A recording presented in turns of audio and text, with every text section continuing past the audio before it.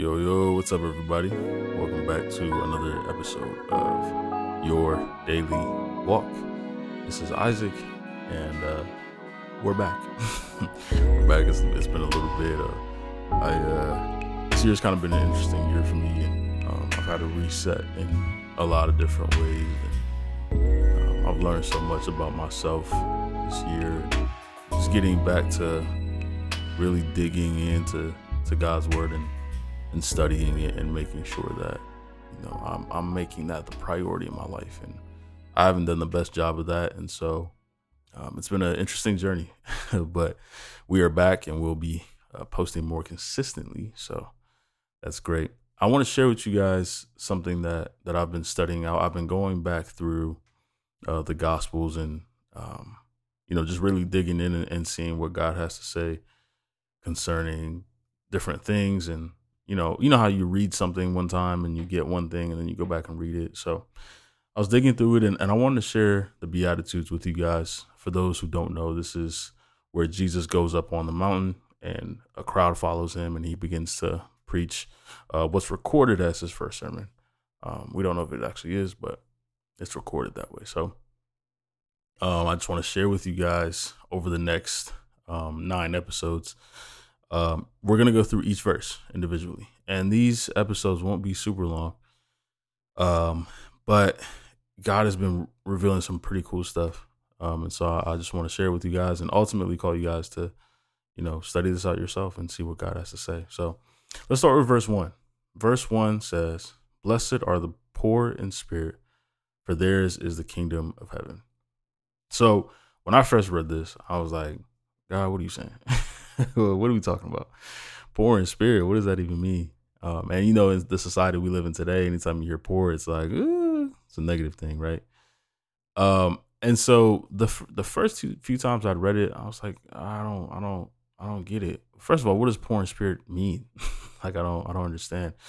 And slowly began to make sense. And I love using analogies because they make things make more sense to me. And so what I thought about was that poor people in general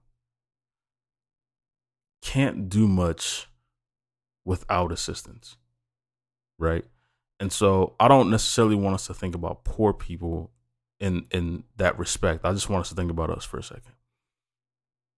If you need to buy milk, okay, milk nowadays is like $4 or something. But if you needed to buy milk, right, and you only had 25 cents, 25 cents is not going to get you a gallon of milk, right? So you can't do anything unless somebody gives you the rest of the money that you need in order to get the milk. They give you the $4 or whatever it is. So in that scenario, you can't do anything without the assistance of somebody else, right? And what happens is, especially when it comes to a need, this empties you of your pride. Being financially strapped or poor or being in a paycheck to paycheck situation, I feel like teaches you humility, because if you need something and you don't have the means to get it yourself, you have to depend on somebody else or something else, right? For some people, it may be like a loan or maybe a bank or whatever. But you understand that there's a need and you don't have. So you have to humble yourself to go get what it is that you need, right? And so being poor empties you of your pride. You can't be prideful and poor. I mean, you could technically, but chances are you're not going to be prideful and poor at the same time, right? So left to your own means, left to your own way, you can't do much. But with assistance, you can do a lot, right? You can do a lot. And so the thing that I thought about when I was reading this was the fact that, Jesus talks about in Matthew chapter 6, and we'll get to that later on down the line. But he says that the lilies of the field I'm going to paraphrase. Let's make it modern. Don't clock in 9 to 5. You know, the birds of the air don't clock in 9 to 5. Yet God still provides for them. We who are more precious to God than those things. Why do we feel like we need to go hustle and get things ourselves? Scripture later on says, you know, if somebody asks you for, you know, a piece of bread, you won't give them a stone. How much more would God, when you ask things, not give it to you? Right? This is all in Matthew. And so we see here God is showing himself as one who sees all, God who knows all, God who sees our needs. He knows our needs. And he's willing to supply. However, if you decide to take things into your own hands and you live life the way that you want to live life, you strap God. God is not one to force you to do anything at all. You have to willingly humble yourself and allow God to lead. And this is what being poor in spirit means. It's not to big yourself. It's not to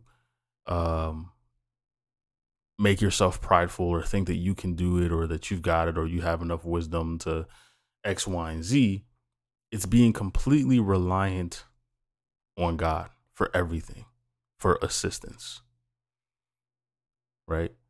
It's surrendering your entire life to God and saying, God, have your way. I can't do it. I don't know what I'm doing, but I know you have a bigger plan, a bigger purpose. And I know that you'll take care of me. And I want to submit to that. And that takes a certain humility to do. It also takes a certain poorness. That's not a word. Poorness to do.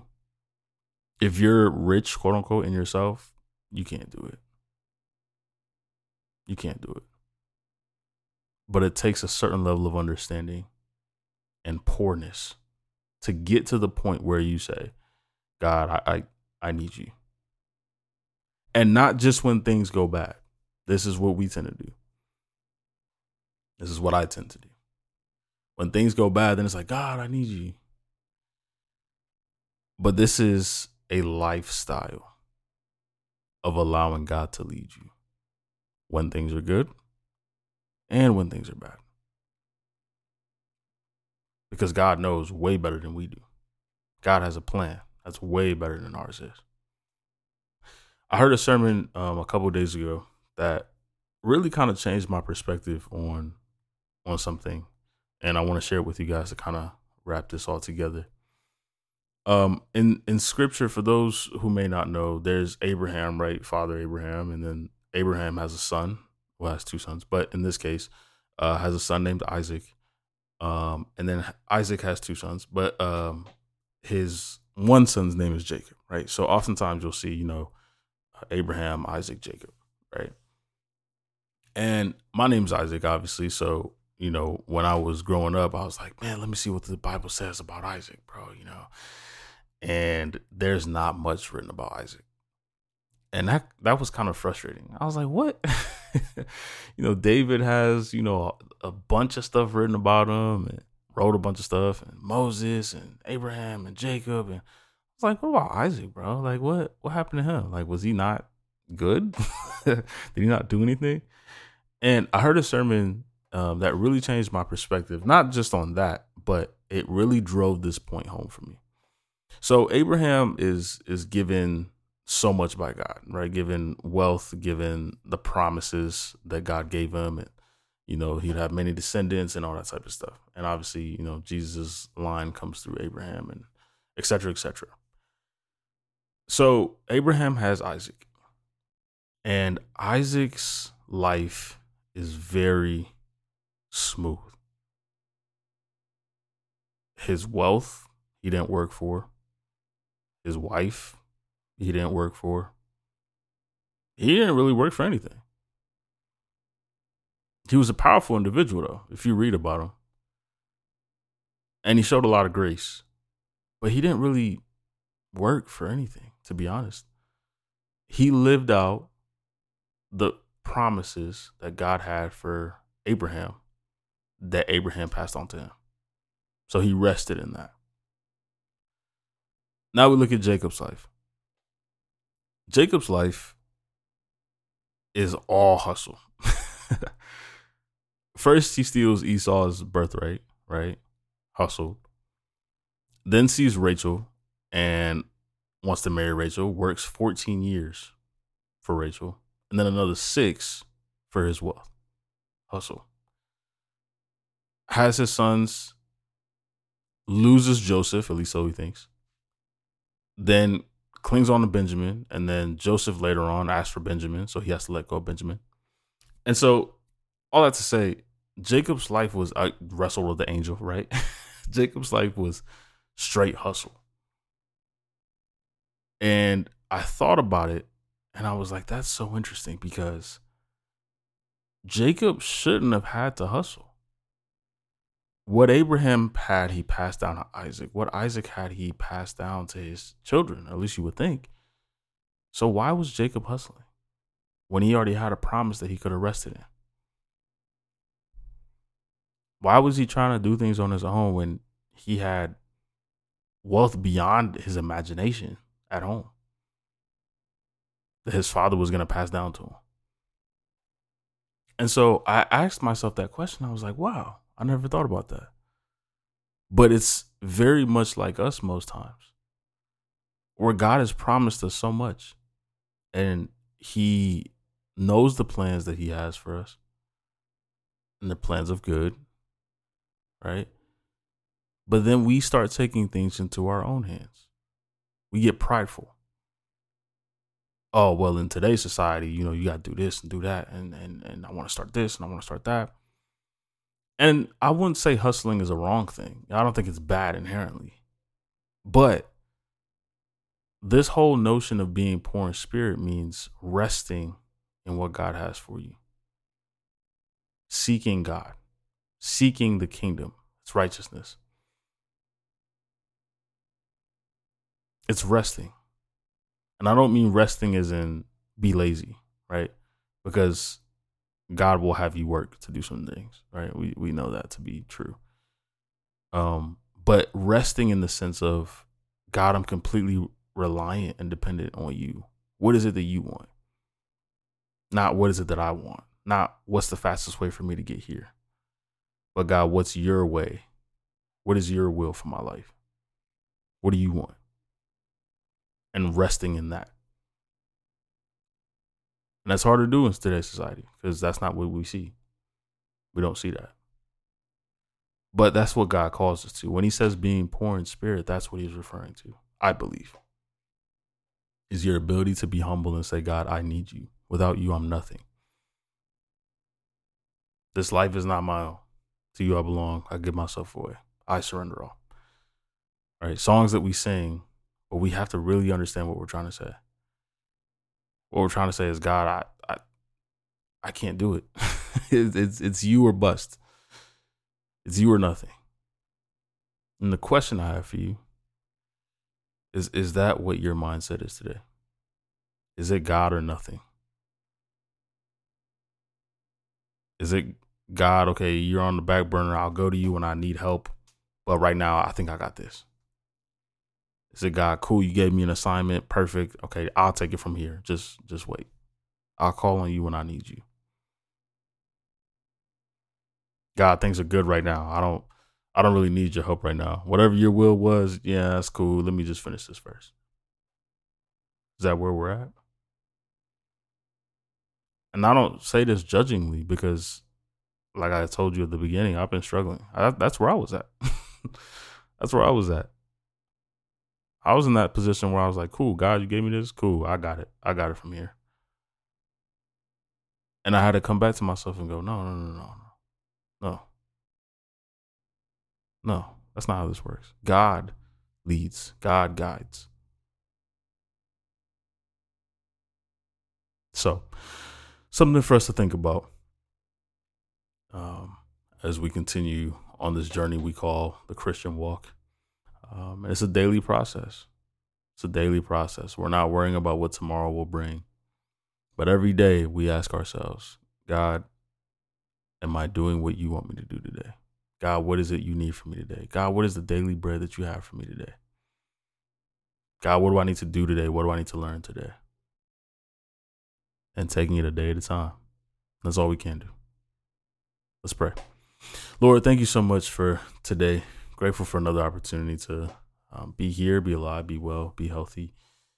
And Lord, thank you for your word that you speak so lovingly and graciously to us. And I just pray that you would help myself and whoever's listening to this to be humble, or to be lowly, to be poor in spirit, to be completely dependent and reliant on you, to have the understanding that you and your plans and your will are the best thing that could ever happen to us. And that may not look like what we want it to look like. Matter of fact, it probably won't be what we want it to look like. But surrendering in that and really latching on to you. Lord, if there's any of us that feel far away from you, that feel like there's no way you could bring us back now, Lord, help them to remember the story of the prodigal son. Help them to remember that you wait for us with open arms, and that you're always willing and ready to receive us lovingly, not with punishment, not with, you horrible child, but with love, Lord, and you desire to clean us off and continue along the way. And so I just pray, Lord, that you would help us all to become more and more poor in spirit, more and more dependent, more and more reliant on you, because that's all we can do. That's all we need to do. Lord, we thank you. We love you. When you speak, help us to be able to listen, to be obedient as well. Thank you. In Jesus' name we pray. Amen. Thanks for listening to this, guys. Like I said, we'll be going through the rest of the Beatitudes. There's 8 more after this. And I think it's been a game changer for me.